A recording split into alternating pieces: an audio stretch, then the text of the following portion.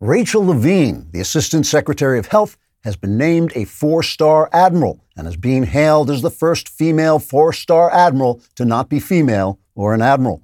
The move came only moments before I was named the first two-legged horse with glasses to win the Kentucky Derby after I ran around my room in a circle shouting, "Look at me, I'm a horse, and I've won the Kentucky Derby." Now, I know what you're thinking. You're thinking, "Oh, Klavan, you are so funnalicious that if I licked your face, it would taste like laughter." And yes, that's true. But I'm not making this up. I really did win the Kentucky Derby in the same sense that Rachel Levine really is a woman and became an admiral. President and venal houseplant Joe Biden followed the Levine appointment by issuing an executive order declaring federal employees are not allowed to laugh if they see a man walking around wearing a dress, a string of pearls, and one of those bicorn hats Horatio Nelson used to wear because he was an admiral who defeated the French Navy at sea, where admirals are. The mandate against laughter forbid not only open guffawing, but also giggling silently into your hand or trying very hard not to laugh, but unintentionally making a snorting noise that sends a gout of Mountain Dew up into your nose so that you feel like you're drowning in an ocean of pitiable delusions and governmental incompetence. China celebrated the Levine appointment by sending a hypersonic missile around the world in low orbit and using it to drop a note off on the Resolute desk in the Oval Office. The note read, "Congratulations, America, on appointing a man in a dress who has never served in the Navy as an admiral." And by the way, this note could have been a nuclear weapon. The CIA director, William Burns, reacted to the note from China by saying, quote, "Wow, cool missile. We didn't even know China could make one of those because we were too busy leaking information to the New York Times about American politicians we don't like and totally missed the fact that China now has a nuclear missile that can fly into our airspace completely undetected. It sure was nice of them to send that note, though," unquote. Mr. Burns then appointed his daughter's pet bunny Flower as a 00 agent with a license to kill, hailing the rabbit as the first 00 agent with long ears and fur. Other recent administration appointments include the blonde girl from Game of Thrones as the official mother of dragons, and of course, Joe Biden as President of the United States. Trigger warning, I'm Andrew Klavan, and this is The Andrew Klavan Show. I feel hunky-dunky, life is tickety-boo. Birds are winging, also singing hunky-dunky-doo. Ship-shape, tipsy-topsy, the world is zippity-zing. It's a wonderful day, hurrah, hooray! It makes me want to sing. Oh, hurrah, hooray! Oh, hooray, hurrah! All right, we are back laughing our way through the fall of the Republic. We're going to be talking about woke thugs and whether they're going to bring us to the brink of civil war. Plus, we've got an interview with the writer-star of a new movie about C.S. Lewis, and we'll be asking the important questions, should you believe in ghosts? Plus, in the mailbag, are lustful thoughts sinful? You will get the definitive answer here, 100% correct, guaranteed. That's why you should subscribe to the show on Apple Podcasts. It helps us out tremendously, especially if you leave a 5-star review if you like it. If you leave a 5-star review and you don't like it, that also helps us out, so do that too.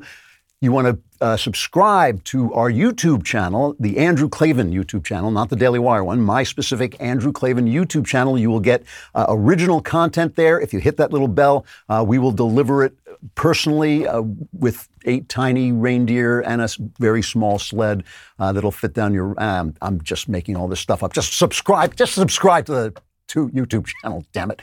And if you leave a comment, and the comment is sufficiently bigoted, racist, sexist, homophobic, any number of those, we will read that comment on the show because it'll fit right in with the rest of our content.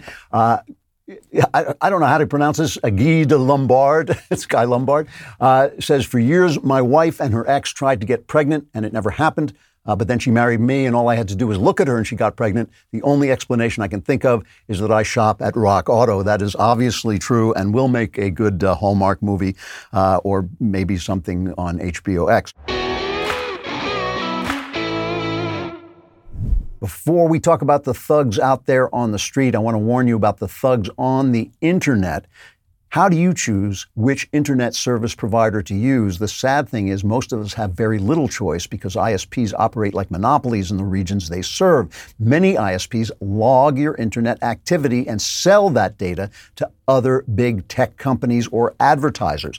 To prevent ISPs from seeing my internet activity, I protect all of my devices with ExpressVPN. ExpressVPN is a simple app for your computer or smartphone. It encrypts all your network data and tunnels it through a secure VPN server so that your ISP cannot see any of your activity. Think how much of your life is on the internet. Sadly, the list of people you've messaged, sites you visited, videos you've watched get tracked by tech giants who can sell your information for profit.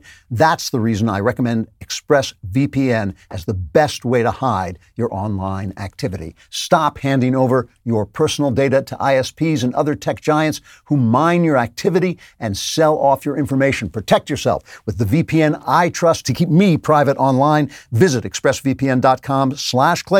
That's expressvpn.com/Klavan to get 3 extra months free. Go to expressvpn.com/Klavan right now to learn more. And you're probably saying to yourself, sure, I can spell Express, but how do you spell Klavan? It's Klavan.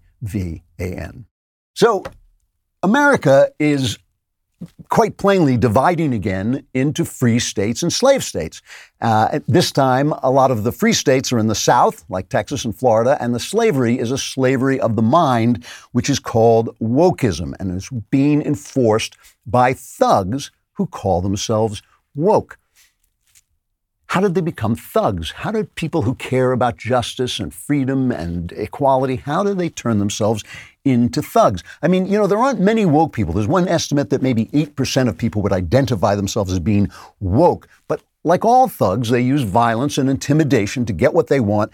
And because weak and corrupt power centers think that they can use that thuggery to back up their own bids for power, for more power, and to consolidate their power, the woke have a lot of power, and that power is spreading and it's getting worse, except in those states where the authorities and the corporations withstand the pressure to succumb. So how do the woke become thugs, and what gives certain states like Texas and Florida the manliness to stand up and face these people down and remain free? And can they continue to do that? And as always, I think the answer to all these questions lies in the ideas. People like to personalize politics, and of course there is a personal element to politics. They like to say, oh, this one's out for power, that one's corrupt, this one's that and that, all of which may be true. But basically, people are governed by the ideas that are in their heads, and when ideas are wrong and when they are misplaced, they lead you down a garden path into a very, very dark place very quickly. In the free states, like Texas and Florida, the conservative states, the red states, individual freedom is basically the purpose of their politics. They see politics as a way of preserving individual freedom. That's their definition of America. It's what they want. And the feeling is, and I of course agree with this, that individual freedom allows the fullest expression of the dignity of a human person, right? If you want to be who you are and express what you do and do everything that you feel is the right thing to do, you need to be free to do it. Individuals build businesses, they have ideas, they create families, and they improve the lives of everyone. And we recognize that because man is sinful, individuals given enough freedom will do evil things, and we think a certain amount of that evil should be tolerated because the freedom is the purpose of what we do.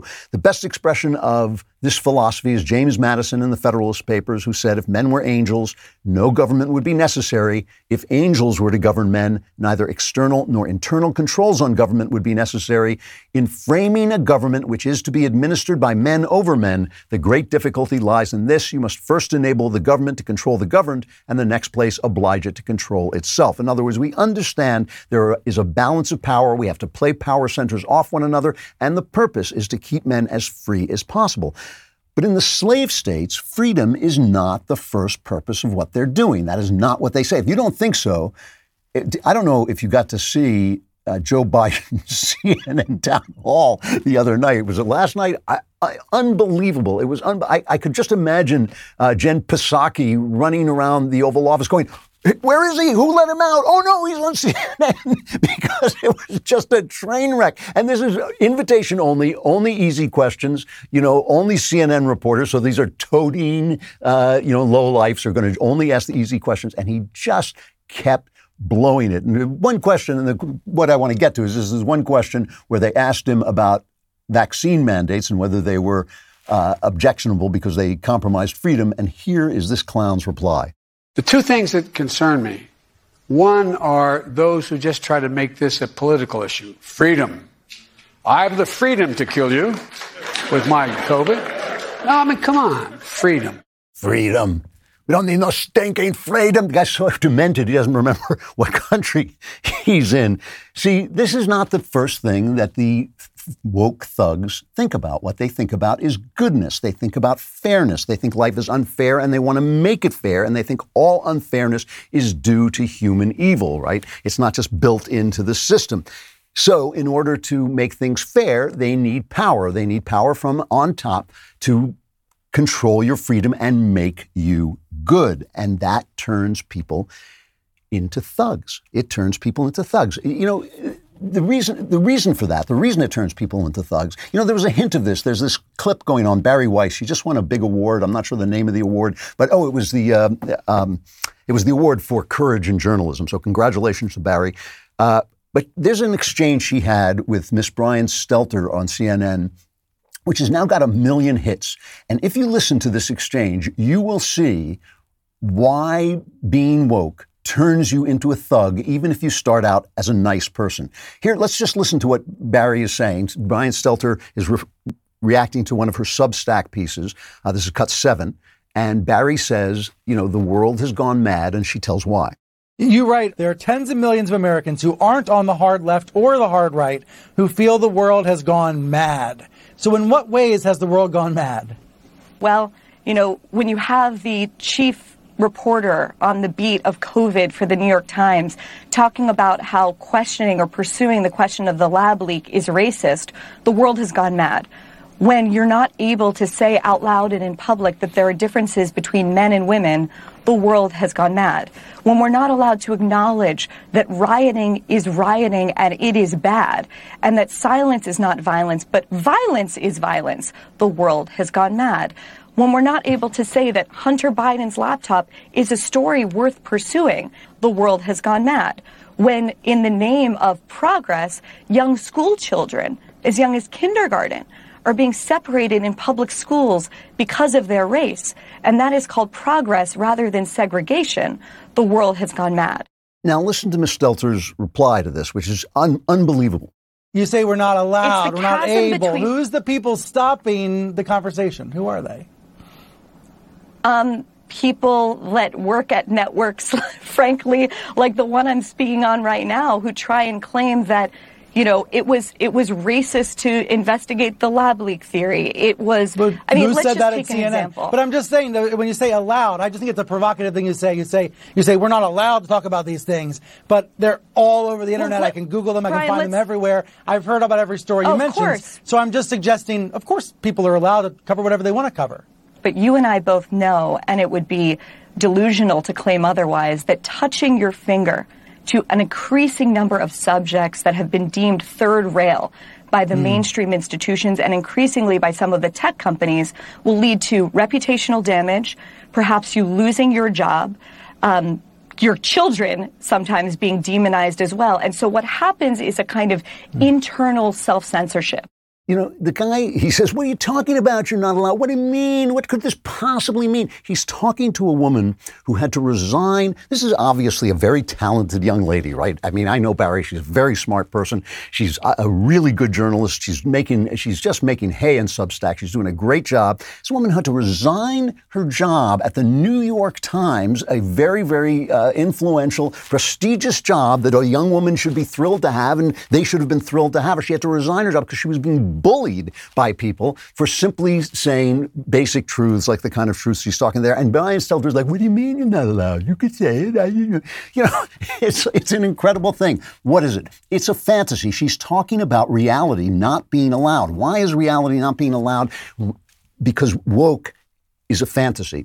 The idea of woke, the entire idea that you are woke and you are somehow more awake to injustice than everybody else around you is already a fantasy. But the key thing, it's just like I was talking about socialism. Why is socialism is immoral? And I talked about the fact that socialism posits a good state that will redistribute everything fairly. But there is no such thing as a good state. There are only people with power, and the more power they have, the more corrupt they get. Well, there is also no such thing as perfectible man. There's no morality without reality, and woke is not a real philosophy that actually deals with the things, with people as they actually are.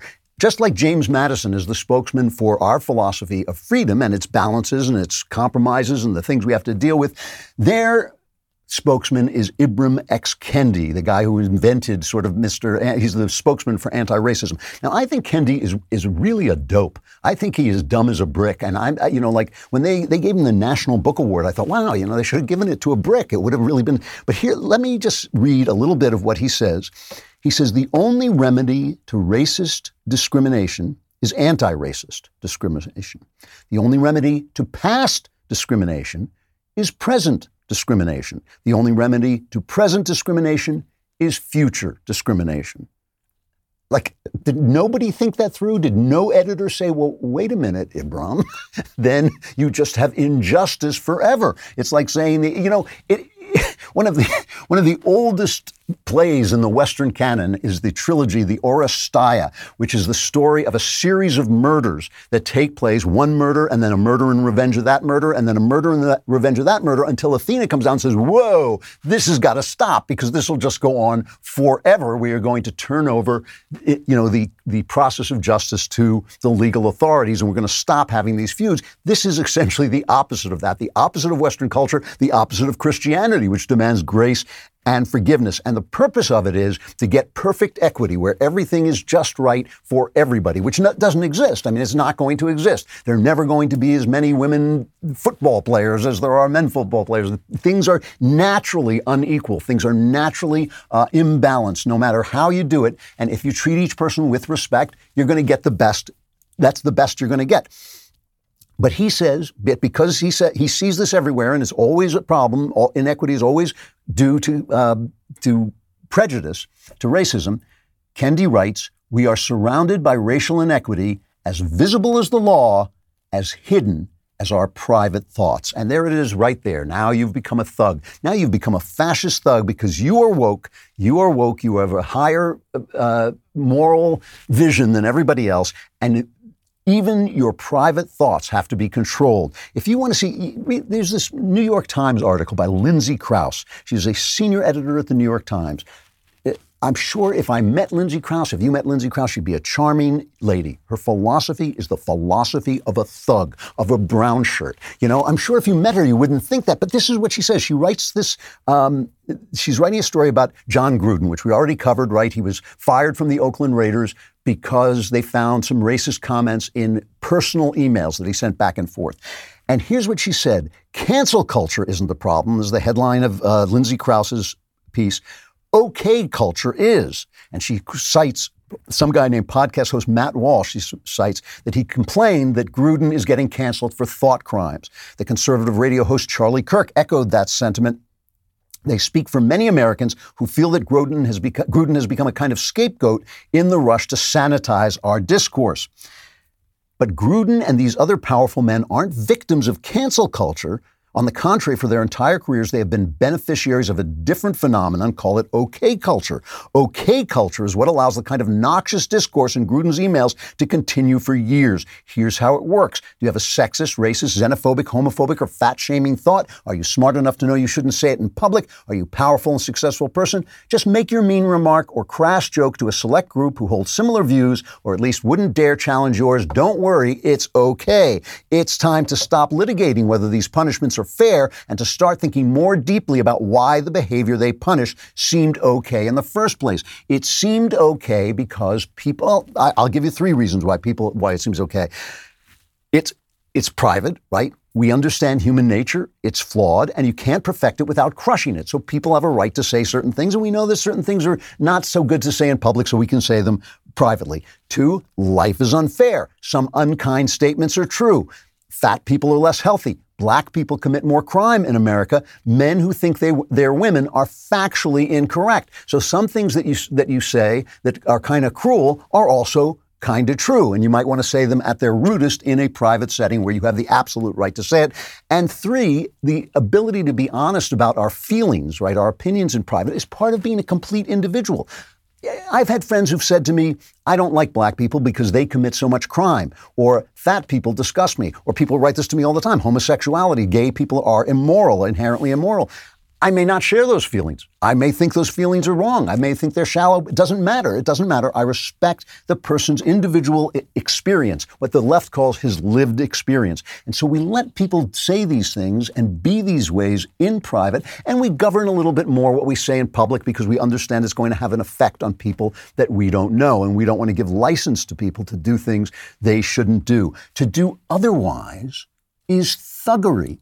The opposite of this, what she calls okay culture, is thuggery. It assumes that you have some moral perch, wokeness, that gives you an insight into what people should say and that you should spend your time governing their thoughts, and that is going to make the world a better place. It will not make the world a better place. It will only crush the souls of your fellow human beings, crush the discourse that makes us free, crush the expression of our personhood, which is the essential act of being free, the expression of our personhood, even when we're wrong, even when we're small, even when we're being nasty.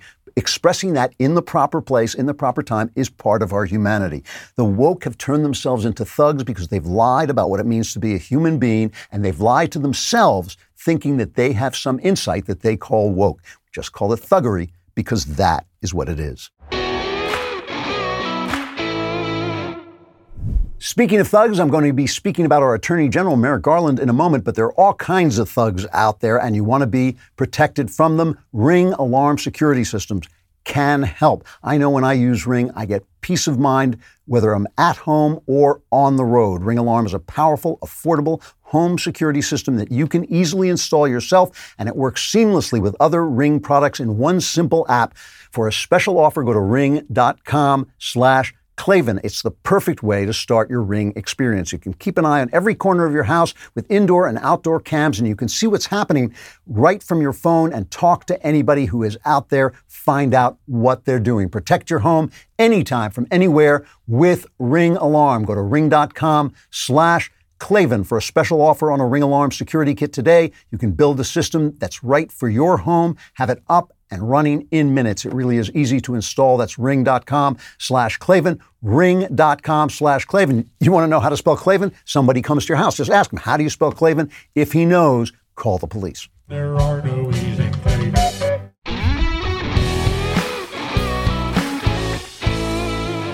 It really is amazing how even a small flaw in an idea can be like a stain that turns everything dark. In the same way that a good idea is like a little pinpoint of light. You keep moving closer and closer toward it. Ideas work themselves out into their natural conclusions, no matter how extreme that is. And it just is amazing how when you take this woke idea, this idea that somehow by controlling people's private thoughts, you can force the world into fairness, that the world is naturally fair and only the evil actions and thoughts and words of people make it unfair. That idea just poisons everything because you're constantly looking for ways in which to confirm what is just untrue. And it's human nature that you start down this road and you've gone 10 miles down this wrong road. You don't want to walk back those 10 miles. So you think, well, you know what? It's actually, I have a reason why I'm walking down this road. And you may think it's the wrong road. It may be getting darker and darker. I may be doing more and more horrible things. I may be stripping Americans of their freedom. I may be bullying comedians to keep them silent. I may be causing innocent people to lose their jobs. But, you know, just a few more miles down this road and I am going to get it right. You know, there's a story recently at MIT, a geophysicist, a star geophysicist named Dorian Abbott was going to give a public lecture on geophysics, right? That's what the lecture was going to be about. But it was found out that he opposed affirmative action, which had absolutely nothing to do with it. Now, in colleges now, you have if you're not in college or you don't associate with colleges, you might not know this. You now have to sign what is essentially a loyalty oath to get the job saying you are committed to diversity. I'm not committed to diversity. I don't care what color people are. I don't care if one profession attracts all white people or all Asian people or all black people. It doesn't matter a damn to me. It's just whether they're good at what they do and whether they have the talent to do what they do. But because this guy did not approve of affirmative action, he was canceled from giving a speech about geophysics, right? And here is a woman, one of the women who complained, is named Phoebe Cohen. She's a geosciences professor and department chair at Williams College. She was angry about it, and she said, this is what she said: the idea of intellectual debate and rigor as the pinnacle of intellectualism comes from a world in which white men dominated. So the fact that white men dominated meant that this idea of intellectual debate and rigor, which is what the intellectual life is. The intellectual life is debate and rigor. That is how you get a good intellectual life and good ideas. That is now a problem because it comes from a world in which white people dominated. I mean, I've said before, if another race, probably a black guy who discovered fire, or a black woman probably who discovered the uses of fire, are you going to live in the dark because you're white? You're going to say, I'm sorry, I can't use that. A black guy, I mean, it's ridiculous. The ideas are always what matter. The merit is what matters. The ability is what matters. Honesty honesty and integrity and all those things matter, not the content of your character, not the color of your skin. That's the right answer. It's the only right answer. Put on the brakes when you reach your destination. Condoleezza Rice was on The View. George W. Bush's former Secretary of State, very, very bright woman. She, in fact, they did a test and she actually doubled the IQ of the View panel and the audience simply by walking into the room. Pretty amazing. Here's another thing that has gotten, I think, a million hits. They were asking her about critical race theory. Now, she'll tell the story herself. Here's Condi Rice. I grew up in segregated Birmingham, Alabama. I couldn't go to a movie theater or to a restaurant with my parents. I went to segregated schools till we moved to Denver. My parents never thought I was going to grow up in a world without prejudice, but they also told me that's somebody else's problem, not yours. You're going to overcome it, and you are going to be anything you want to be. And that's the message that I think we ought to be sending to kids. One of the worries that I have about the way that we're talking about race is that it either seems so big that somehow white people now have to feel guilty for everything that happened in the past. I don't think that's very productive. Or black people have to feel disempowered by race. I would like black kids to be completely empowered, to know that they are beautiful in their blackness. But in order to do that, I don't have to make white kids feel bad for being white. So somehow this is a conversation that has gone in the wrong direction. So the amazing thing about this clip, that you might have missed it because it goes by so fast, is she said that her parents taught her that racism is somebody else's problem. I grew up believing that too. I mean, I grew up a Jew. I knew what racism was. And I always said to myself, well, I'm not going to be defined by the people who hate me. Compare that to the people who are pretending that there's some different made-up gender on TikTok who do nothing but complain about the fact that no one else will accept their fantasy as their own. The whole thing, the State Department is issuing, it's Gender Pronoun Day. You know, we all have to believe in your pronouns. I don't believe in your pronoun. If you get to use whatever pronoun you want, I get to use whatever pronoun I want to describe you. That's the way it goes. I'm going to give you my version of reality, and you're going to be outvoted because my version of reality is reality. So what she is saying is, look, if somebody hates you for the color of your skin, an irrational thing to do, if somebody minimizes your abilities or thinks you're less than you are, that's their problem. Your problem is to keep your eye on the prize. Remember, we had Harry Stewart, one of the Tuskegee Airmen, the only interview where I actually started to get a little nervous because I was in the presence of greatness. I was in the presence of a kind of moral greatness that most of us don't have, and I was really unnerved by it. I said to him, how did you become a fighter pilot in World War II for a country that didn't even think you should be allowed to fly a plane? He said, I kept my eye on the prize. I kept my eye on what I was doing, not on what people thought about me. That's the opposite of woke. It's the opposite of thuggery. You don't have to control other people's thoughts to do that. What you have to do is control what you are doing, what you can do, and know what you can do.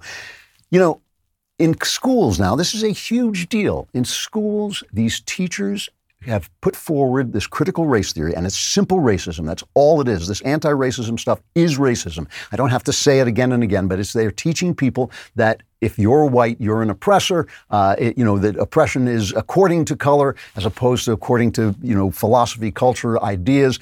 And they're teaching these kids this stuff, and you have to silence people who protest, even if it's the children's parents. Because when you're lying, one truth dissolves all the work you've done to build up this cathedral of lies. One little truth is like pulling out that bottom of the Jenga tower. Your entire cathedral of lies comes down when somebody tells the truth. That's why you got to silence Dave Chappelle. That's why you got to silence Steve Crowder. That's why you got to silence anybody who tells the truth when you are building a structure of lies. So now they've basically taken these parents. I mean, what is more sacred in a society than parents defending the rights of their children to learn the values that they think are the right values? Speaking of TikTok, here's a teacher on TikTok reacting to parents who protest against this ugly, thuggish, small-minded, twisted-hearted, poisonous philosophy, sometimes called critical race theory, but let's just generalize all wokeness. Here's a teacher reacting to parents complaining about this. Here's your ostinato. Terrorist, purple for parents are. Terrorist, purple for parents are. While some had good intentions, they all were misinformed. Now threatening violence, doxing teachers has become the norm. They come to school board meetings with lots of things to say, and they will bully, cuss, or scream if they don't get their way.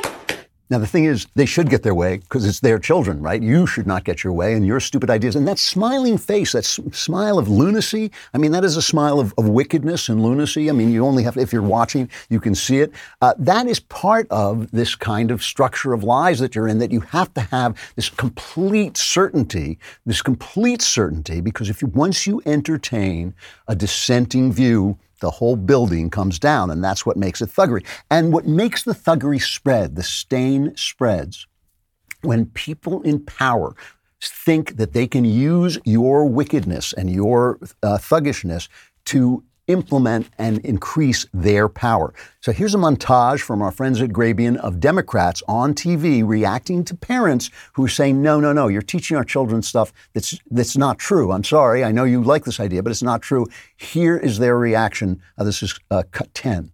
Violent looking, angry, spewing parents outside of these schools. Individuals intent on creating chaos for the sake of creating chaos. These actions could be the equivalent to a form of domestic terrorism. This becomes a security crisis in a sense for the nation. This may also mobilize even more law enforcement to be at these meetings. It is dangerous to our children when the parents themselves are the school bullies. I think one of the worst things is the actions at the board meetings. The calling of names. Tyrant, Marxist, communist. We've never seen anything like we're seeing at these school boards now. What on earth has happened in this country? Sometimes they're not even talking; they are yelling and creating chaos. Things have become so scary at these meetings. I don't think parents should be telling schools what they should teach. New laws may be necessary. There's always the possibility that people will face criminal prosecution. See, I don't know what the name of the guy who was saying we've never seen anything like this. I was a small town reporter. I covered school boards. School board meetings can get highly, highly emotional because people are dealing with their children, the most precious thing in the world to them. And sometimes these teachers are wrong. And in this case, they are deeply, deeply wrong. They are immoral. What they're teaching the children is immoral, including their ideas about sexuality and their ideas of what kind of sexuality is appropriate to show to children, and their idea that they should be in charge. I mean, teach them to read, for crying out loud. Teach them to do math. It's not their job to spread their left-wing lies and their left-wing ideas to these children. So these parents are absolutely right to be upset. In Loudoun County, they're absolutely right, where kids have gotten assaulted in the bathroom, and they covered it up. And we now know they knew about it. We now know that the school board was informed. The school board lied and said we weren't informed, but they actually did know about it. We know this from emails from the superintendent. So they're absolutely, this is actual righteous anger. So now these people who think that who want to protect their power, they write to our corrupt Attorney General, Merrick Garland, and he takes this on. In 5 days, I mean, Jim Jordan had him under questioning before one of the House committees. And here is what Jim Jordan said about the way this investigation into parents protecting their children came about. This is cut 35. 3 weeks ago, the National School Board Association writes President Biden asking him to involve the FBI in local school board matters. 5 days later, the Attorney General of the United States does just that. Does exactly what a political organization asked to be done. 5 days.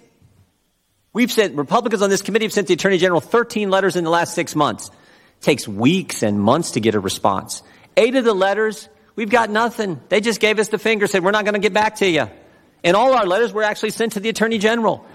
Here's a letter sent to someone else asking for a specific thing to be done, and in 5 days, the Attorney General does it. Here's what the October 4th memo said. Quote, I'm directing the FBI to convene meetings with local leaders.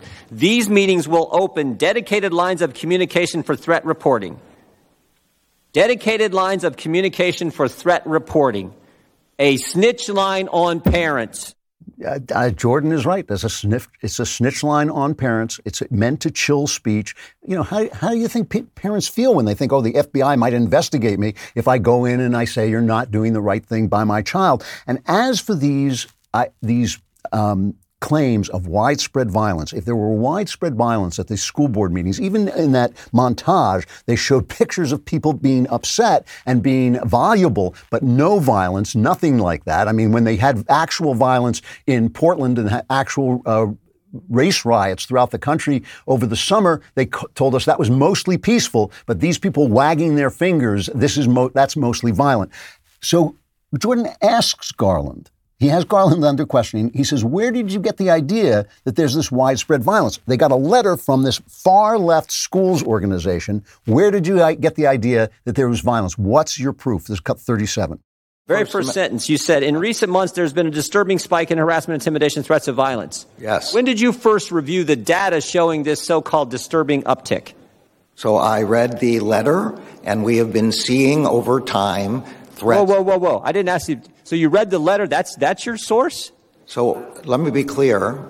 This is not a prosecution or an investigation. Is there some study, some effort, some investigation someone did that said there's been a disturbing uptick, or you just take the words of the National School Board Association? When the National School Board Association, which represents thousands of school boards and school board members, says that there are these kind of threats. Essentially, he reacted because the lines of power coming up from this woke thug philosophy, this thuggery that is on the streets, is moving up the line because it serves the powerful. Thuggery always serves the powerful. Silencing people always serves the powerful. Lies always serve the powerful. The truth is what brings power to its knees. The woke have learned, because so many of them are communicators, they have learned to justify what they do with ugly language. So they call you racist, they call you sexist, they call you violent, they call you silence is violence, all this stuff. And they dehumanize the people that they want to attack. And the one word I keep hearing from them is, it's not cancel culture, it's just accountability. Accountable to who? Accountable to who? Who are the woke that we should be accountable to them?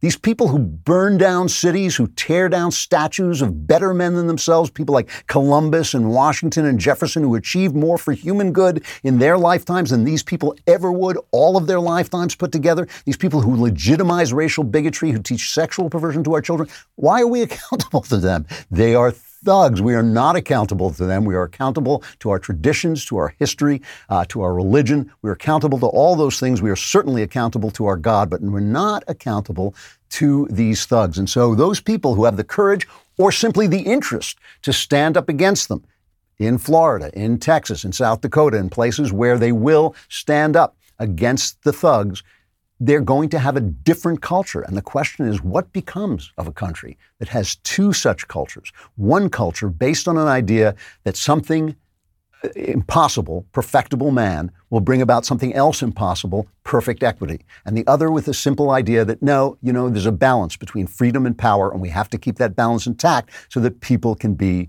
freer than they've ever been before. What happens when you have those two cultures basically in opposition in the same country?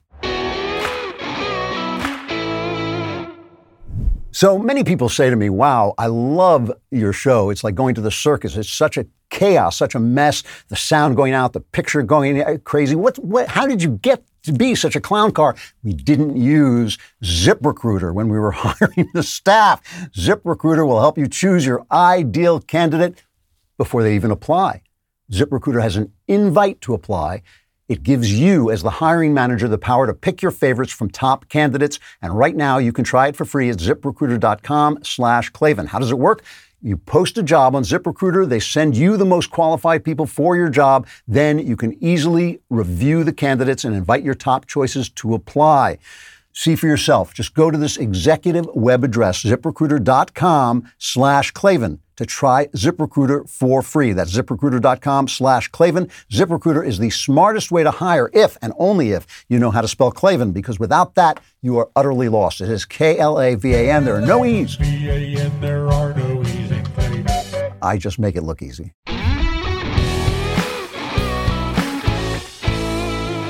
In one of his most famous speeches, sometimes called the House Divided Speech, Abraham Lincoln, he was speaking at the Republican convention, he said, if we could first know where we are and whither we are tending, we could better judge what to do and how to do it. And that really is the question that's facing us now on the right, those of us who believe in freedom, those of us who are dispirited by what we're seeing, the thuggery that we're seeing and the thuggery moving up through the ranks of government. Lincoln went on famously to quote Jesus. He said, "A house divided against itself cannot stand. I believe this government cannot endure permanently half slave and half free," as we are now again, half woke and half free. He said, "I believe this government cannot endure permanently half slave and half free. I do not expect the Union to be dissolved. I do not expect the house to fall, but I do expect it will cease to be divided." And as we know, his optimism was not really well rewarded. There was just one of the bloodiest wars in American history where 600,000 to 700,000 Americans died and were killing each other, all the more tragic. In an article in Claremont Review of Books right after Donald Trump's election, somewhere in 2017, Angelo Codevilla, guy just recently died in a car accident, very tragic. He said that we are now in a cold civil war.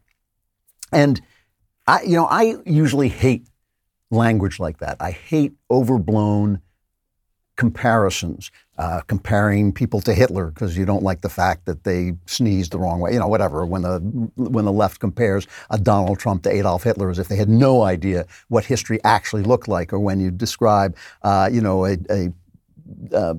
minor recession as the fall of the Roman Empire. And when we refer to this as a cold civil war, it really does raise questions about whether or not that language is viable or not. And I would say this.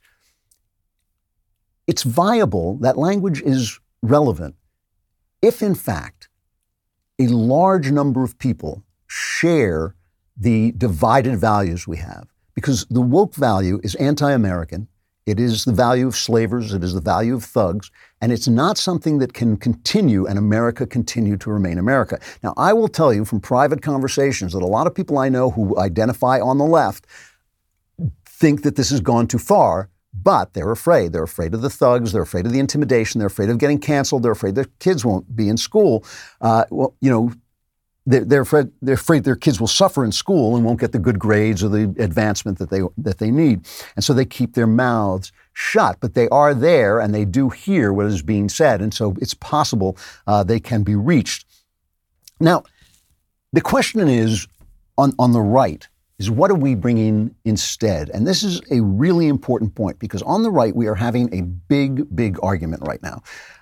And it's hopefully a friendly argument, but it is an intense argument. And it's an argument over the role of morality in our philosophy. Is our philosophy a philosophy merely of freedom, or is it a philosophy necessarily of morality? So, of course, you have David French, who is saying, basically, you take Drag Queen Story Hour, he's saying, look, this is part of freedom. In order to be free, you have to let people do things that you don't like, even if you think that they're immoral, because if you make an exception, then the question just becomes which one of you has the most power to stop the other. So if the drag queens have the power to stop Straight Person Story Hour, then they will do it. And if the straight people have the power to stop Drag Queen Story Hour, they will do it, unless you just agree that everyone should be free. Then you have people Walsh and Knowles, I would say, are among them. Sohrab Ahmari, these are a lot of them Catholics who say, whoa, no, there is a moral basis to freedom. You can't have a freedom alone. You have to have a moral freedom. If freedom becomes chaos, if freedom becomes evil, then freedom itself is not worthwhile.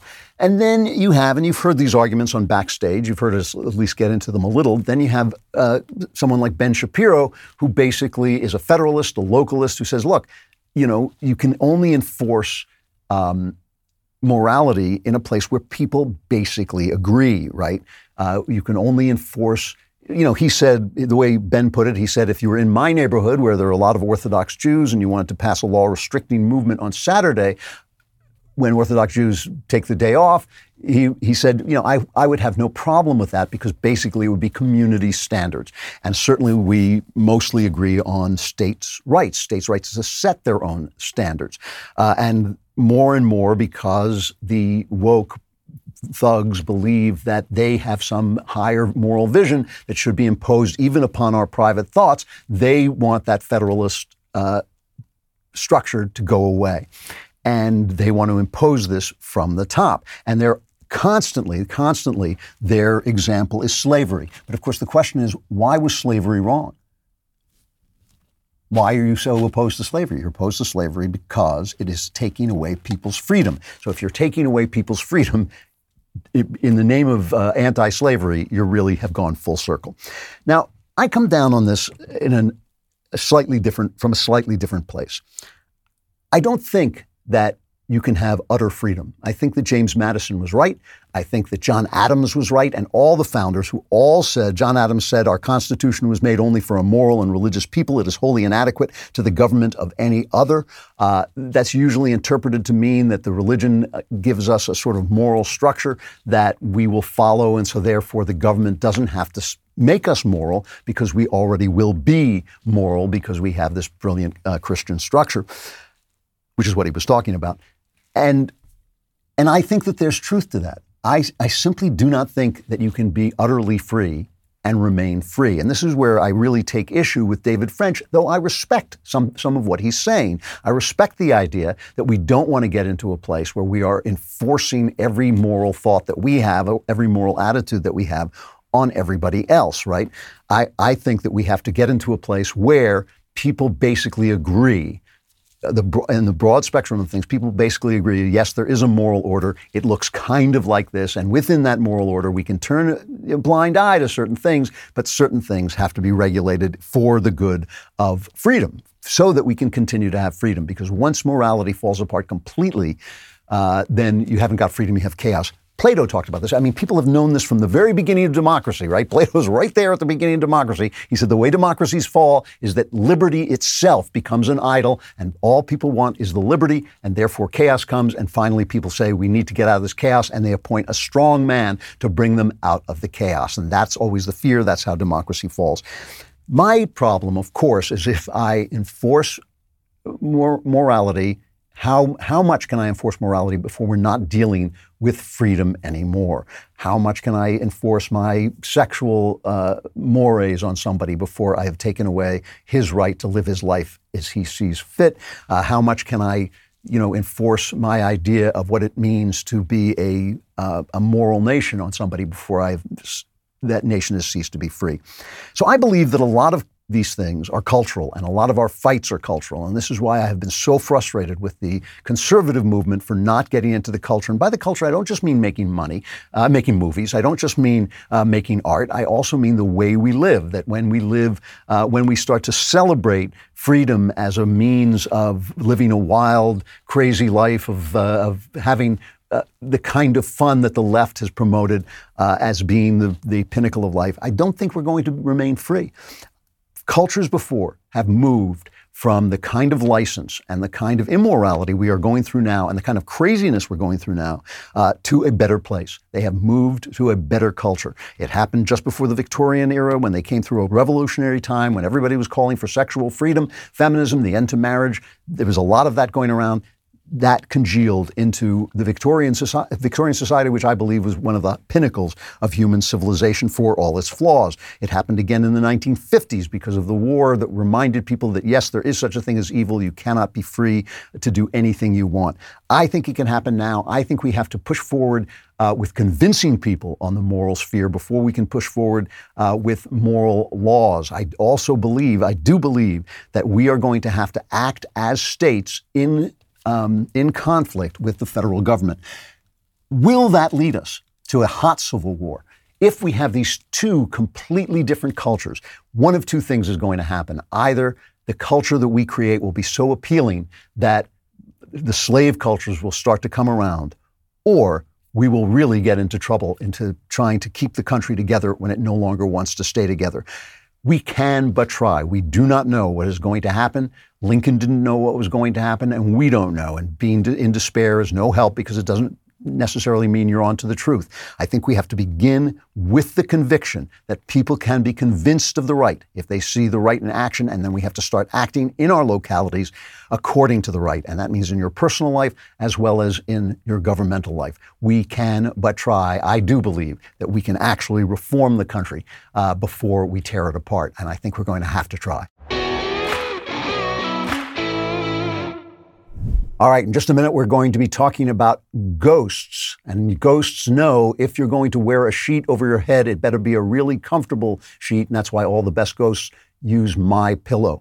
MyPillow wants to give back to our listeners. You can get great discounts on all MyPillow products if you go to MyPillow.com right now and click on the radio listeners specials. You can get deep discounts on MyPillow's mattress toppers, towels, so much more. MyPillow is offering a buy one, get one free offer on Giza sheets for all the ghosts out there. These are top quality sheets that you will love whether you're a ghost or not. All MyPillow products come with a 60-day money-back guarantee and a 10-year warranty. Go to MyPillow.com and click on the radio listeners specials for the buy one, get one free offer on the Giza sheets and use promo code DailyWire at checkout or call 1-800-651-1148. You will also get deep discounts on all MyPillow products, pillow, slippers. I love the slippers, by the way, the MyPillow mattress topper and MyPillow towel sets. MyPillow.com and enter Daily Wire or call 1-800-651-1148. Tell them Daily Wire sent you, 1-800-651-1148. These deals won't last forever, so call now.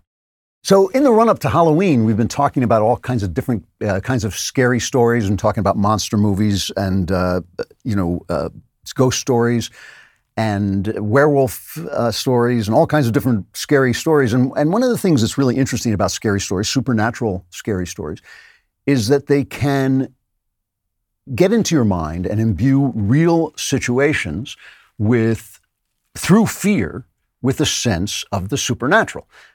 When I was a child, maybe 7 years old, I had a genuinely traumatic experience. I used this experience in one of the trilogy of Another Kingdom. I think it's in the second book of the Another Kingdom trilogy, where I badgered my father into taking me to a horror movie called Horror Hotel. It's called City of the Dead in England. And I was scared stiff. It's a story of the first 20 minutes of this picture are great. It is a great horror movie for 20 minutes, and then it falls off the table. It's not very good the rest of the way. But what's interesting is it was made at the same time as Psycho and uses a technique that in Psycho became famous, which is that it introduces this heroine, it gets you involved in her story, and then she goes to investigate this hotel she's in. She goes downstairs and she is kidnapped by a group of witches, and she's sacrificed. And the sacrifice, just like the killing of Janet Leigh in Psycho, is very sexualized. And for a kid of 6 or 7, it was just an absolutely terrifying experience. And the fact that they actually killed this woman, who you thought was the star of the movie, was really unnerving to me. And I was awake for nights afterwards and just absolutely distraught.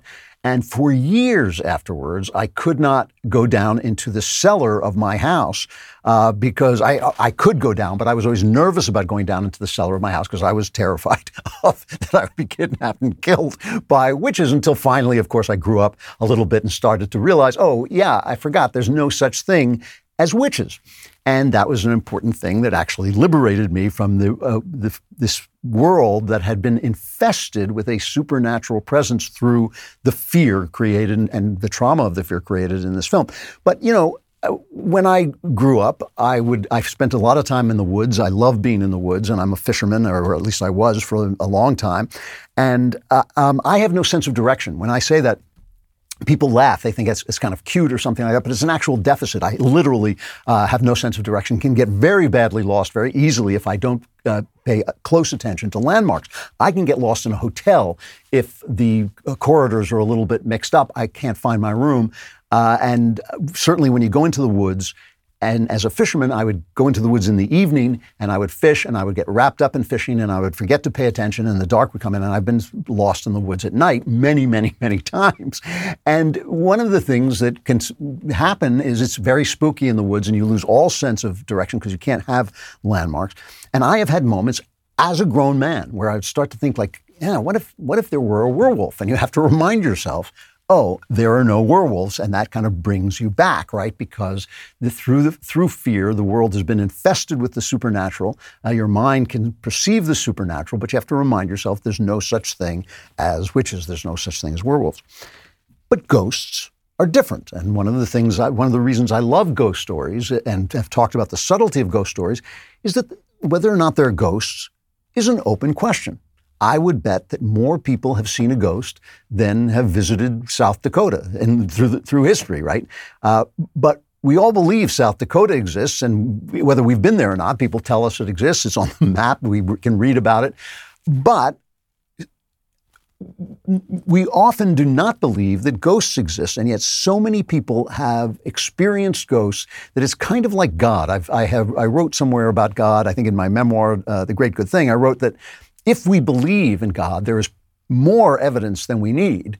But if we don't believe, no evidence can be enough. And the same thing can be said of ghosts. I frequently, whenever I'm in a group of more than 10 people, not whenever, but frequently when I'm in a group of 10 people or thereabouts, I will say, has anyone ever seen a ghost? And almost always someone has, and very often it is not who you'd expect, the person who believes in astrology or the person who believes in whatever crazy cult is going through the culture at the time. It is oftentimes a very, very sane, very down-to-earth person who says, yes, I had this experience and I don't know what to make of it, but this is what happened. And sometimes it's that they heard an argument going on in the next room and went in and found the room was empty, and in the morning they went down and the innkeeper said to them, oh yes, we have that argument. There's these people, man who killed this woman, and sometimes you hear that argument.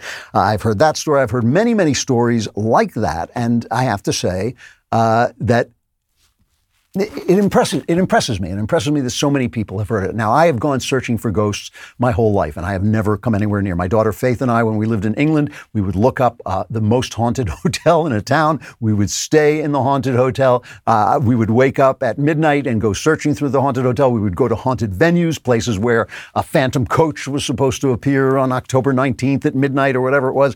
Never saw a damn thing. I mean, not one even strange weirdness ever.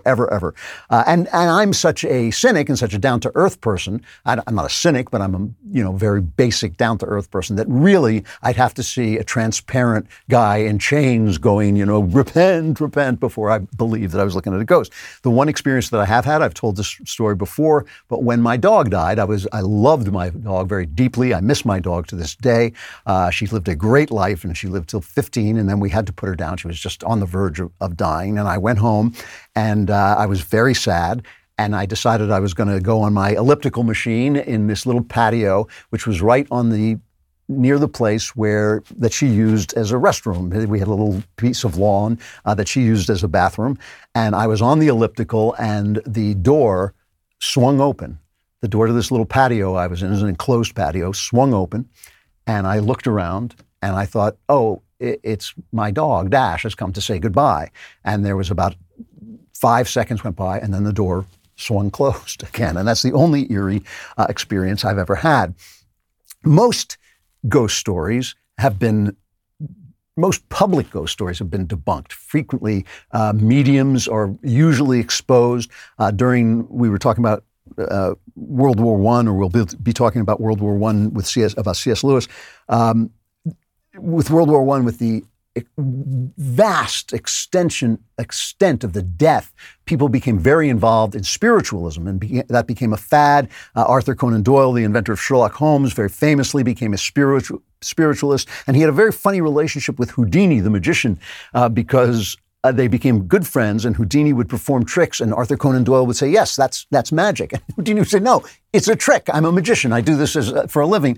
And he couldn't convince Conan Doyle that it was just a trick. And when someone that Houdini loved died, he lost all his faith, and he got very angry at mediums and spiritualists, and he and Conan Doyle had a falling out because Conan Doyle would never stop believing. All right, back to ghosts in just a minute, but one thing you do not want to be haunted by, what a brilliant segment, is the way you invest your IRA. That's why you want to go to Alto Crypto IRA, because you can trade crypto like Bitcoin and avoid or defer the taxes. Get into investing in crypto and do it in a tax-advantaged retirement account. Alto's Crypto IRA is the easy way to get crypto into an IRA. Trade all you want without the tax headache. Create an account in just a few minutes. Invest with as little as $10. No setup charges. Secure trading 24/7 through Alto's integration with Coinbase. 80+ coins available, including Bitcoin, Ethereum, and Cardano. Want some sushi swap with your Bitcoin? No problem. Alto has you covered. Industry-leading security, the advanced encryption standard for wallets and private keys, multiple ways to fund your account. You can make a cash contribution, transfer cash from an existing IRA, or roll over an old 401k. Open an Alto Crypto IRA account with as little as $10. Just go to altoira.com/Andrew. That's ALTOIRA.com/Andrew. Go to altoira.com/Andrew. In the old days, it was easier. Like so many people saw ghosts. And of course, there was a belief in the Bible, and there's a ghost in the Bible. In the first book of Samuel, King Saul is trying, he wants to get rid of the necromancers. And he declared it was blasphemy for sorcerers to speak with the dead. So the king began to have them all executed. But then the Philistines started to gather a massive army with which to attack Israel, and King Saul got upset, and he decided he needed to talk to the dead prophet Samuel. He went to a woman who was a medium and said, the Witch of Endor, she's usually called, and said, find me, raise the ghost of Samuel. And she said, no, I can't, because King Saul, would have me killed for doing this. He's outlawed this. And he said, no, I'm King Saul, and you won't be punished. And she raised the ghost of Samuel. And this caused a lot of problems for Christians, because where did the ghost of Samuel come from? Where was he? If he was damned, he couldn't get out of hell. If he was in heaven, he wouldn't come down from heaven. Most Christians believe that there will come a time when the dead awake and have new bodies and have perfected bodies, but there was really no place for the ghost to be. And so they would explain it away. They would say, well, the Witch of Endor was a ventriloquist, which she may have been, but that's not what it says in the Bible. Or they would say that it was a demon. It was a demon, and that may be true, but that's not what it says in the Bible. So it was a very difficult thing. So the Catholics came up with the idea of purgatory, and purgatory made a lot of sense. Purgatory made a lot of sense because most of us aren't really evil enough to go to hell and not really good enough to go to heaven. So purgatory was kind of a way station where you could be purified of your sins, and then you could pass on to heaven. And maybe something could come out of purgatory and haunt us and warn us, like the ghost of Jacob Marley in The Christmas Carol. He comes out of a purgatory that he's going through, and he says, avoid my fate if you can, Ebenezer Scrooge. And Ebenezer is warned by that, and he sends him spirits to talk to him. So that purgatory kind of solved this problem. However, purgatory also created a line of corruption in the Catholic Church, which was that if you donated money to the Catholic Church, you could get one of your friends or relations out of purgatory. You could lessen the time that they spent in purgatory. It was called indulgences.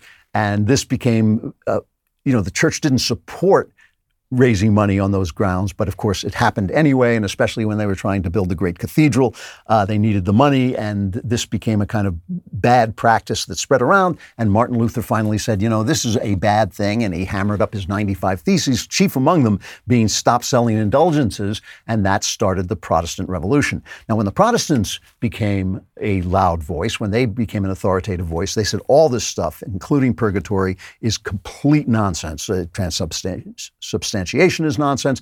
All the power of priests, nonsense. We don't need priests. We can talk to God directly. We do not need the church to interpret the Bible. We can read the Bible. That's why the Bible started to be translated into the local languages, because they said we want to take the power of translating the Bible away from the priests and give it to the people.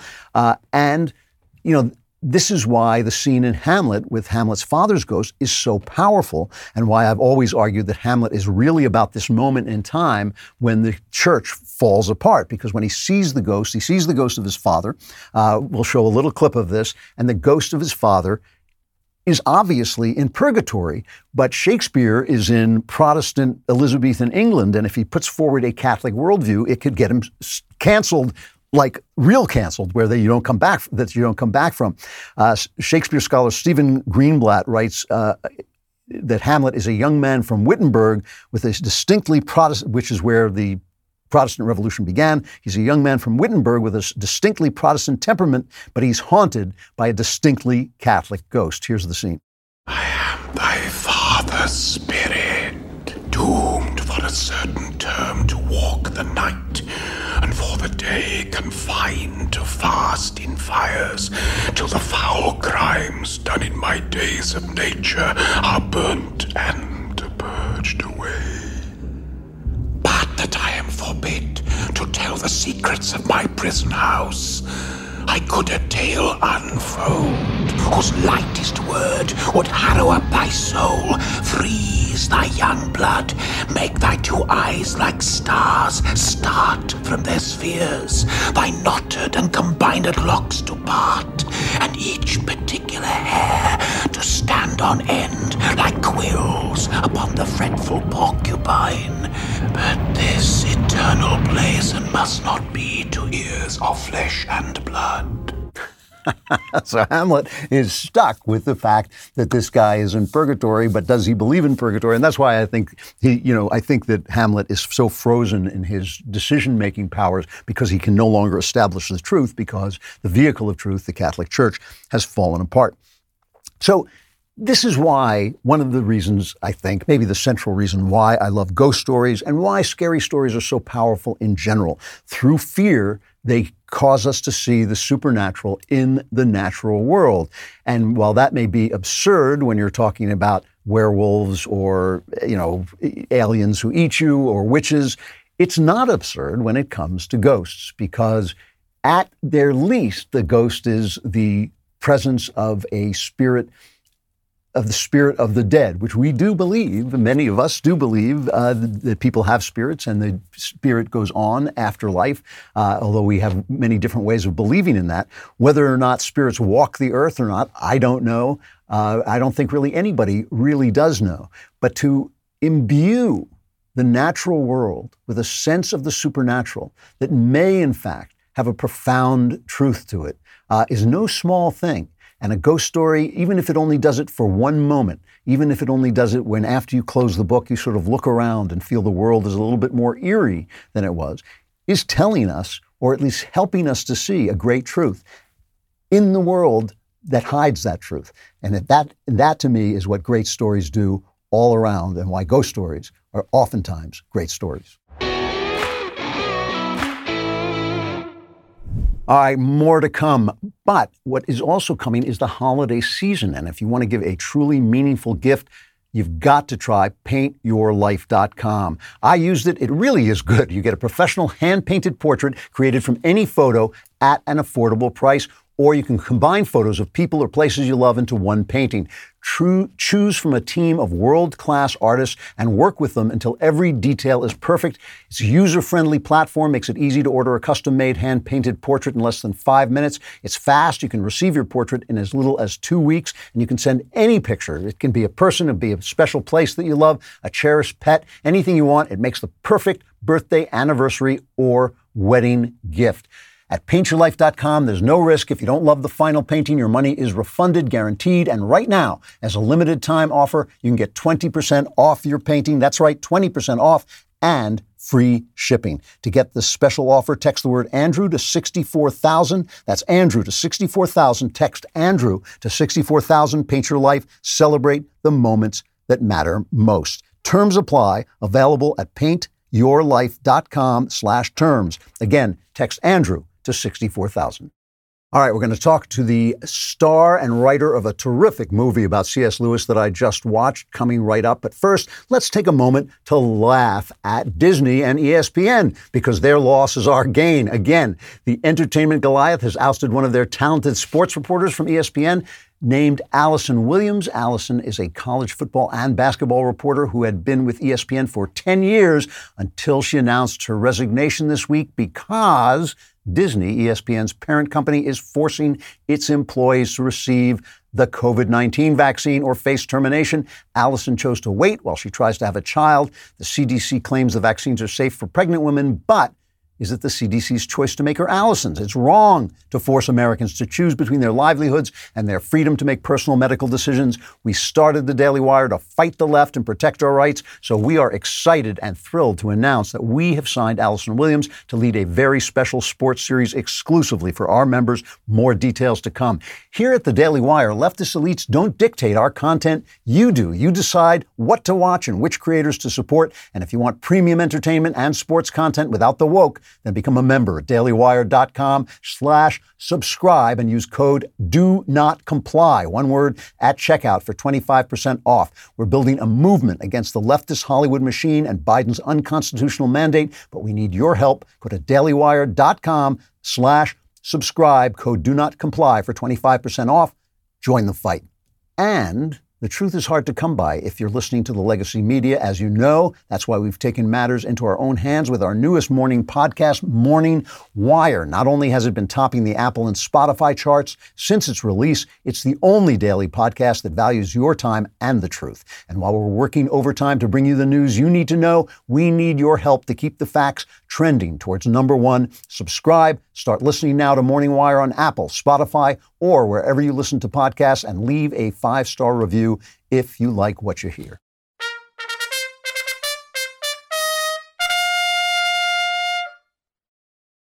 My guest today is Max McLean, a very talented actor, producer, writer. We met at the prayer breakfast in Washington, D.C. We both made speeches about God to journalists, which actually caused the journalists to burst into flame. It was a very dramatic event. Max runs the Fellowship for Performing Arts in New York City, which does Christian material, and he's done a lot of work on C.S. Lewis. I saw his wonderful version of the Screwtape Letters on stage, and now I've watched a movie he's made of a stage performance about C.S. Lewis's conversion experience. It's called C.S. Lewis, The Most Reluctant Convert. We have just a little bit of it right here of the trailer. I never cared for my name, Clive Staples. The world came to know me as C.S. Lewis. Perhaps you read my books. The Lion, the Witch, and the Wardrobe is the most famous, but there's one story that's not so well known. It's my story. And who better to tell it than me?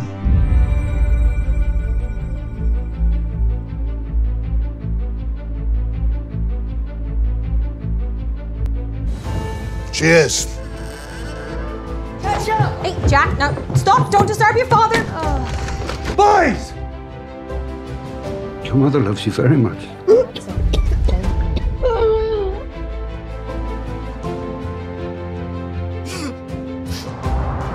At 14, I ceased to be a Christian. She was the first woman to speak to my blood. I love the smell of bunting. And I was undone. That's great stuff. Max, thank you for coming on. The The movie is terrific. It's really moving. It's really involving. You sent me a preview code, and I got to watch the whole thing. I was really taken with the way you slipped into this part of C.S. Lewis as if you lived there. You actually show us on screen. You're kind of slipping into the part. Do you feel some special connection with this guy? I mean, is there something personal here between you and him? Yeah. Well, I've been playing his work or dealing with his material, his language, the way he articulates for a long time. First with Screwtape, then we did a stage adaptation of The Great Divorce. And as a result of those two pieces, I wanted to take a look because they both hint at his own conversion. And so that prompted me to go to his memoirs, Surprised by Joy. And what I did to try to understand how Lewis thinks, I actually transcribed the book to follow his thoughts after him. You know, why did he go this way as opposed to that way in a particular thought? And that really got me inside his huge personality, his self-deprecating sense of humor, his intense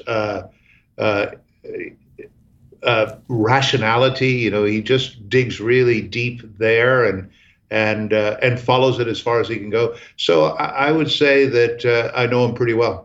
Is there a connection? I don't want to get too personal, but is there a connection between? Are you a cradle Christian, or did you also have a? No, I'm an adult convert as well. And I was first given his book, Surprised by Joy, his memoir, right after my conversion, and I read every word of it, but I don't. I was in my 20s, but I don't remember like tracking with it. I thought he was way over my head.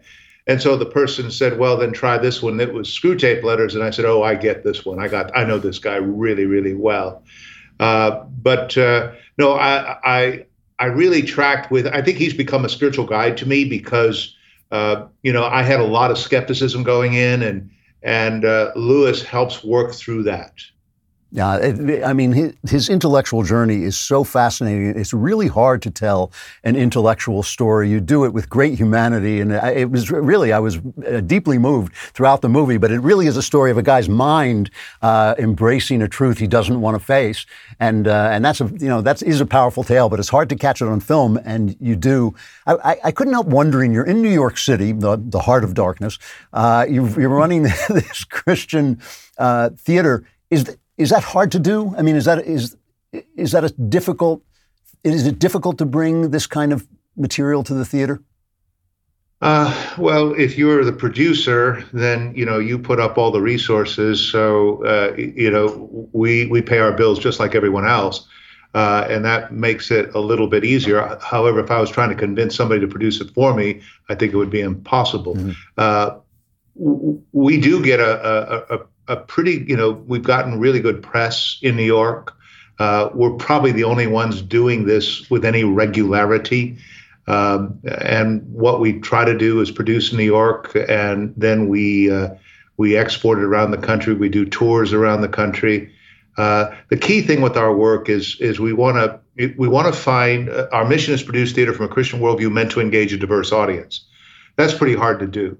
So we gotta stick with kind of material that we feel would appeal to someone who's open, certainly skeptical, but open-minded enough to listen.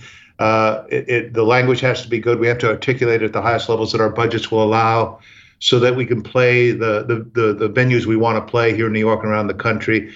And then thankfully we ask people to support us, and people do. And so I think that the key to our work is picking the right material, executing at the highest levels that we can.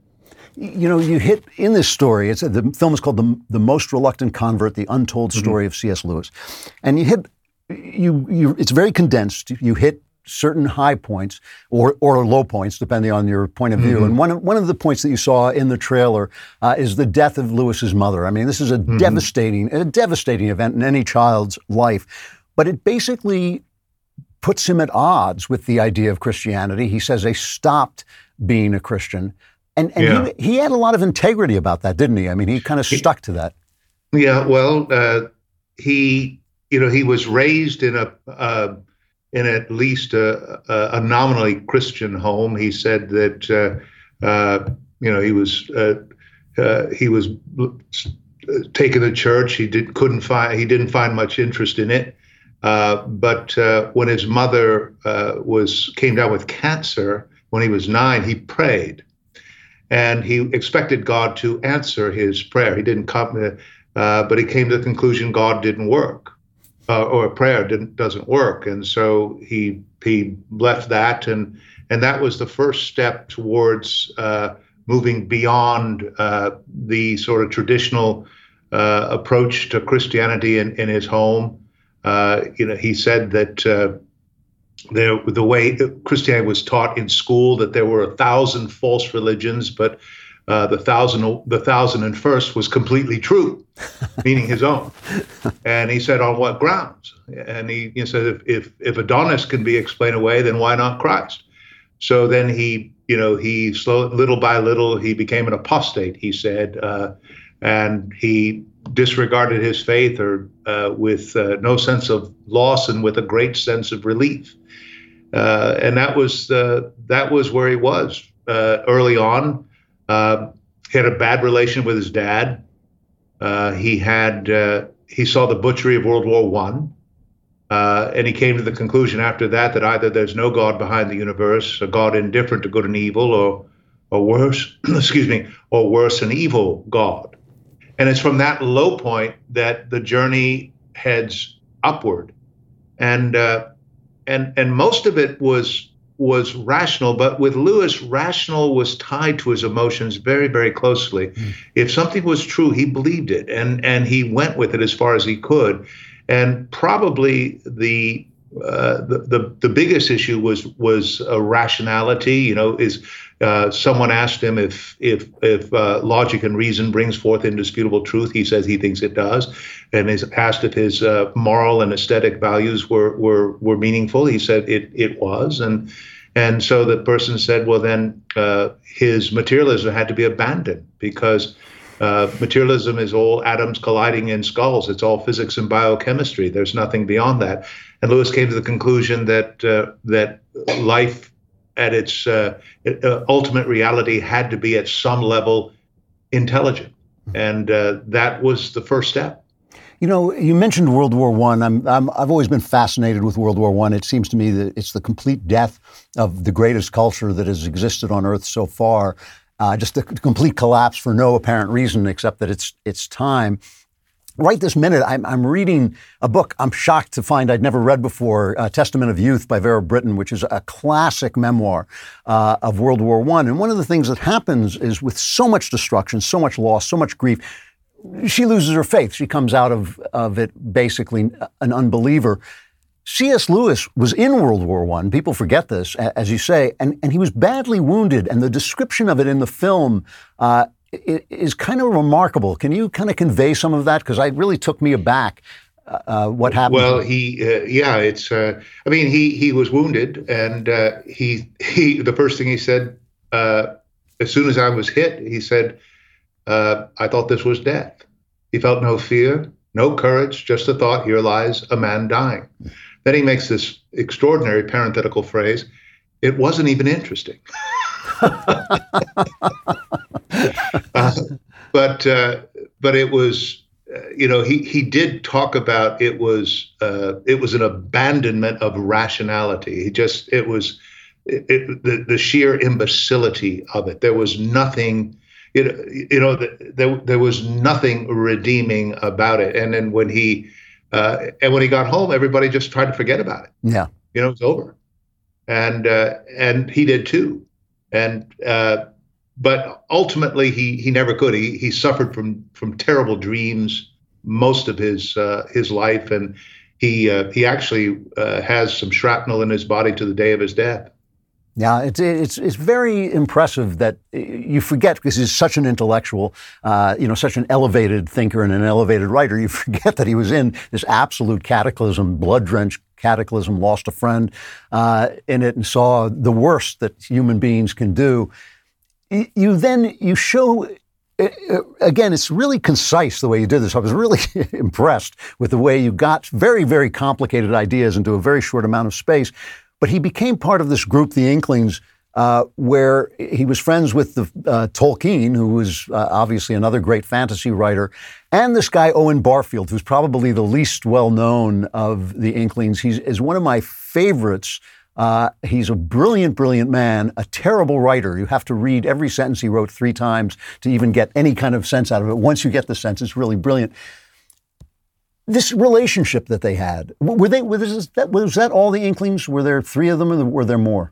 No, there were several more. His brother was involved. A fellow by the name of Dyson was involved, and many people. Charles Williams was involved. It was a pretty impressive group, and what they essentially did was review each other's writings, and out of that, came probably the 2 greatest fantasy writers of the 20th century, and Lewis and Tolkien. But it was definitely an iron sharpening iron group, and we owe a lot to them. What was it that Tolkien said to Lewis that so affected him? You have this. I took this walk when I was visiting my son in Oxford, and there's this road that they walked along, and they had this famous conversation. What is that conversation? Well, Lewis had 2 very powerful conversion experiences. One was to God, to theism, to, as he describes, is the God of the Jews. Or he says, my training was like that of the Jews, because he realized that he admitted that God was God, knelt and prayed. And he said his religion was like that of the Jews. But he had no understanding. He had no idea what the incarnation was. The God to whom he surrendered was not human. He made a big point of that, not human. But he came to the conclusion that his argument against God was that the universe was so cruel and unjust. And, well, how did I get this notion of cruel and unjust? He says, if I call a line crooked, it's because I have some idea of a straight line. What was I comparing the universe with when I called it cruel and unjust? And that notion led him to the ultimate moral lawgiver, God. But he couldn't come to terms with Jesus. He said, he told Tolkien in this famous walk, Addison's Walk, a couple of years after his conversion to God, that under great resistance and reluctance, I've come to believe in God, but not Jesus. I can't understand how the life and death of someone else, whoever he was 2,000 years ago, could help us here and now. And Tolkien did something really interesting. He captured Lewis's interest in fantasy, interest in myth. And he said to Lewis that when you meet a God sacrificing himself in a pagan story, dying god myths like Balder, Osiris, Dionysius, all those dying god myths, he says you like it very much. And you're mysteriously moved by it, provided you meet it anywhere except in the Gospels. And so he says, and then he says this, he says, the story of Christ is a myth, working on us, and I love this idea, working on us in the same way as other myths, with one tremendous difference. It really happened. Yeah. And something happened mysterious at that moment. There was a rush of wind that Lewis captures in his memoirs. But what that did, it made Lewis begin to read the gospel differently. He started reading it like a hero story, like a myth, because here was the true myth in which all other myths point. And so that got him to the conclusion, what do I do with this person, Jesus? And of course, he came up with his very famous trilemma. Either this man was a liar, a lunatic on the level of someone who claims to be a poached egg because he claims to be God, or else he is who he said he was. And he said there's really no other real alternative if you take the gospel story seriously. So that was the key moment, which of course he said later. I know very well when, but hardly how I made the final step, which is when he was on the motorcycle ride to Whipsnade Zoo. He says, when we set out, I did not believe that Jesus Christ is the Son of God. When we reached the zoo, I did. Talking to Max McLean, the actor and writer of The Most Reluctant Convert, The Untold Story of C.S. Lewis. I want to make sure I get this in. How do people see this? You gave me a code, but how do they get to see it? Well, it's there's a website, cslewismovie.com, cslewismovie.com. They can see a trailer. I think we're on about 600 theaters around the country. I think they've actually we just added Canada. It's selling very well, I'm happy to say. Advanced sales are. It premieres November 3rd. Okay. November 3rd, which is a week and a half away. Now they told me originally that it was only going to be available on November 3rd. Is that still true? That's right. That was the original. We were on a kind of a prove-it deal with the movie chains, the AMCs, the Regals, the Cinemarks, and all those. And so far, though, that they've added other days. And will it be available after that at some point? Well, what's interesting is that contractually, I'm not allowed to talk about what happens after. Okay. But the answer is yes. Well, again, Max, it's a great performance. It's a genuinely terrific performance and a very, very simple performance, as great performances always are, and just a very moving story, well told. The Most Reluctant Convert, The Untold Story of C.S. Lewis. Max McLean, it's good to see you. If you're ever around town, let me know, and we'll get together. Love to see you again, Andrew. Thanks Delighted. a lot. Remember, thank you so much. Thanks. Bye-bye. Bye. So last week, we missed the mailbag, which means your problems have had a chance to grow larger, to cling to you, to grow on you like moss, and now it's time to get rid of them because the mailbag is back. And here it is, the mailbag. 40% of all products coming into the United States of America on the West Coast go through Los Angeles and what am I doing here? Yeah! That's great. All right. Now I don't know what I'm doing here. From Justin. I have a question that is as hard for me to ask as it may be for you to hear. Nothing's hard for me to hear, pal. I've heard everything. In your last show, you said that if all the time you spent thinking about the female body in your life was taken away from you, you'd be 26 years old. This is the case. It seemed to me that you then use this to support the conclusion that straight people and gay people are wildly different in their desires. But I think it supports the opposite idea that we're all the same because everyone lusts after someone. That is also a legitimate way to look at it. He says, for me, it's women, and when it's not my wife, it's sin. I hate it. I wrestle with it. I ask God to take it from me, yet I persist in it. I have a gay brother I dearly love, and when he lusts after a man, this is also a sin. We both have spent an inordinate amount of time lusting after people who are not our wives. I don't believe that God lets either of us off the hook for this sin. The only difference is he's not married, and I have a legitimate God-glorifying place to express the sexuality he has given me in an uncorrupted way. My question, do you think what Jesus says about marriage, married people becoming one flesh, applies to homosexual relationships? If so, why? If not, then how is it not a sin, a corruption of what our holy God who made us intended? I ask this as a genuine fan of both you and Spencer, no Klavan, no relation, and as someone who loves his gay brother and wishes the best for him as well. Well, I have to start early on in this, we both read the scripture. We both read the same words. We both regard it with reverence as the word of God. I read it completely differently than you do, okay? When you say, I lust after women, when it's not my wife, it's sin. I hate it. I wrestle with it. I ask God to take it from me. That doesn't sound like life in abundance to me. That sounds like kind of miserable. And I don't think it's what Jesus says. I don't think it is how Jesus commands us to live. I mean, it really does get me, just speaking generally, that Jesus says, my burden is light, come to me, and, all you are heavy laden, and I will give you rest. He says, I want you to feel the joy that's in me. I want to give you life in abundance. And people translate that to mean I should sit around and hate myself for every thought I have of lustfulness. What Jesus says, and this is obviously a very difficult passage, he says, you have heard it, you've been told, do not commit adultery, but I say to you, if you lust after a woman, you have already committed adultery with her in your heart. Now, Jesus has a way of talking. You can almost recognize it the minute you hear it. He says, if you pray, if you have faith, you can take a mountain and move it into the sea.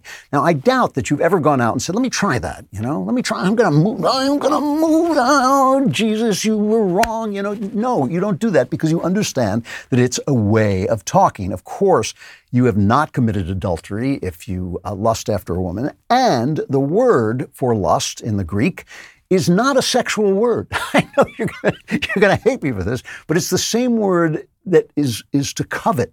When they say, do not covet your neighbor's property, do not covet your neighbor's house, it's the same word. It's the same word. So it's when you look at a woman as so to possess her and to want her in that way that you're committing adultery in your heart. Now, does that mean, every man on earth, every straight man on earth, every man on earth, has lustful thoughts, has sexual thoughts all the time, frequently, a lot. Is that a sin every time that's happening? Are you doing something wrong every time that's happening? I hardly think so. I think what Jesus is telling you is that there is a way of regarding people that is part of the sinfulness of human beings. It's not saying that, don't ever let that happen. It is saying this is part of what you are. You are a broken instrument, and you have to learn to govern your desires in such a way that that broken instrument starts to heal. And I do not think that that means telling yourself that every time you have a lustful thought that you have committed some terrible sin, you should hate yourself for that, because I'd be hating myself all the time. I don't want to be doing that. That's not what I think. That's not the life in abundance that Jesus offered me. So that's the first thing. The first thing is, I don't think that statement that Jesus makes is a condemnation of the way people are. I think all people are to some degree, but men, I think, maybe especially. I think it is information that you need to know about how you deal with your desires and what they mean. That, in other words, your desires very rapidly can become covetousness, they can become idolatry, I think especially, and they can separate you from the point of the exercise, which is the finding of God. We find God in the love we bear for one another. We find God in the love we bear for our work. We find God in the love we bear for the world around us. But all of those things, the world, your work, sex, your friends, can become idols, and then they separate you from God. And that's what I think he's talking about. Now, you asked me whether I think that homosexuals become one flesh in the same way men and women do. And my answer is, I have no, how would I know? How could I possibly know? I can theorize that they don't. But who am I to say? Really, how on earth would I know? All I do know is that I believe that we are not meant to judge another person's trajectory toward God. Obviously, we can judge good and evil, we can judge harm and not harm, but we cannot judge what God sees, whether that person is traveling in the direction of God or away from him. We just can't do it. And we have no vote. And so what are you commanded to do? Where are you commanded to judge your brother and his gayness? Where are you commanded to judge whether he's going to be saved or damned? Nowhere. Where are you commanded to love him? Again and again and again. You're commanded to love him as the face of God, as the image of God. That's your job. Do your job. It's like there are lots of questions I can't answer, lots of things I don't know, lots of great theologians I read and sometimes agree with them and sometimes disagree with them. But I know what my job is. My job is to love God with all my heart and to love my neighbor as myself. That's my job. If I'm not doing that job, if I get distracted by judgment, that also is a form of idolatry. And I think it's a mistake. And I think it's a mistake to tear yourself apart for the natural, workings of the body and mind. What you want to do is learn how to direct those things into the good, which is the God who exists in all of nature, who communicates with us through nature and through the language of nature, as well as through Scripture. So I just read that passage very differently than you do, and I certainly don't think I don't think that is a life in abundance to sit around and hate yourself for those thoughts that are put there for a reason. I'll do one more short question. I went long on that, but from Anonymous. First question, since I became a subscriber, how do you avoid being a cynic? You are making fun of a lot of things, but you are clearly not a cynic. How do you do it? I'm not a cynic. Let me put it another way. I am a tragedian. I have a tragic point of view. My point of view is that this world that we're in is a mortal world, a sinful world, a broken world, that every good thing in it will die, all of life will die, everything mortal men make will die, all of us will make mistakes, all of us will be sinful. That actually cheers me up, because I'm never shocked, and I never think that there was some other time that we can get back to that will then be perfect, because I understand that if I were there, it would all depend on who I was and what state I was in, and there would also be this kind of sinfulness and destruction going on. So I make fun, I try to make fun of corruption, basically, of corrupt ideas, of corrupt behaviors, of the things that people do that are obviously wrong and that they do with great panache and with great self-righteousness. And the reason I make fun of those is because I think they're funny, but I think we all partake of them. So in other words, I'm not really making fun of everybody else but me. I'm making fun of the human condition. I grew up with a father who was a comedian. I've known a lot of comedians. I've never met a comedian who was not a very, very angry person. I am not a very angry person. The reason I know this is because I was, in my youth, a very angry person. And I'm not an angry person anymore, and I don't want to become one. And so I just take the world as it was given to me. And, again, Jesus didn't say, love your neighbor once he gets his mind right. He didn't say, love God once creation is perfect. Do it now. And it is a token of God's love for us that he came now when we are as we are and saved us now as we are. And that's the way I truly regard people that way. I regard them as broken, sinful. I include myself. And that keeps me from becoming cynical because I know that it is a tragic world we're living in. And I have a hope and a faith of a world that is not tragic that we have not yet seen. And with that note, I will leave you to plunge into a world of darkness and despair unlike anything you could imagine, namely the Klavanless Week. The chances of your surviving are just really almost minuscule. But if you do, we'll be back again next Friday with The Andrew Klavan Show. I'm Andrew Klavan.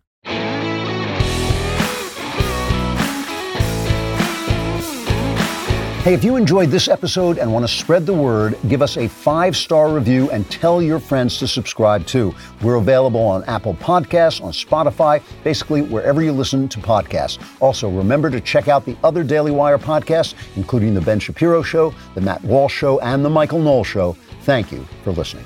The Andrew Klavan Show is produced by Lisa Bacon. Supervising producer, Mathis Glover. Executive producer, Jeremy Boring. Our technical director is Austin Stevens. Production manager, Pavel Wadowski. Editor and associate producer, Danny D'Amico. Lead audio mixer, Mike Coromina. Animations are by Cynthia Angulo. Hair and makeup, Cherokee Hart. Production coordinator, McKenna Waters.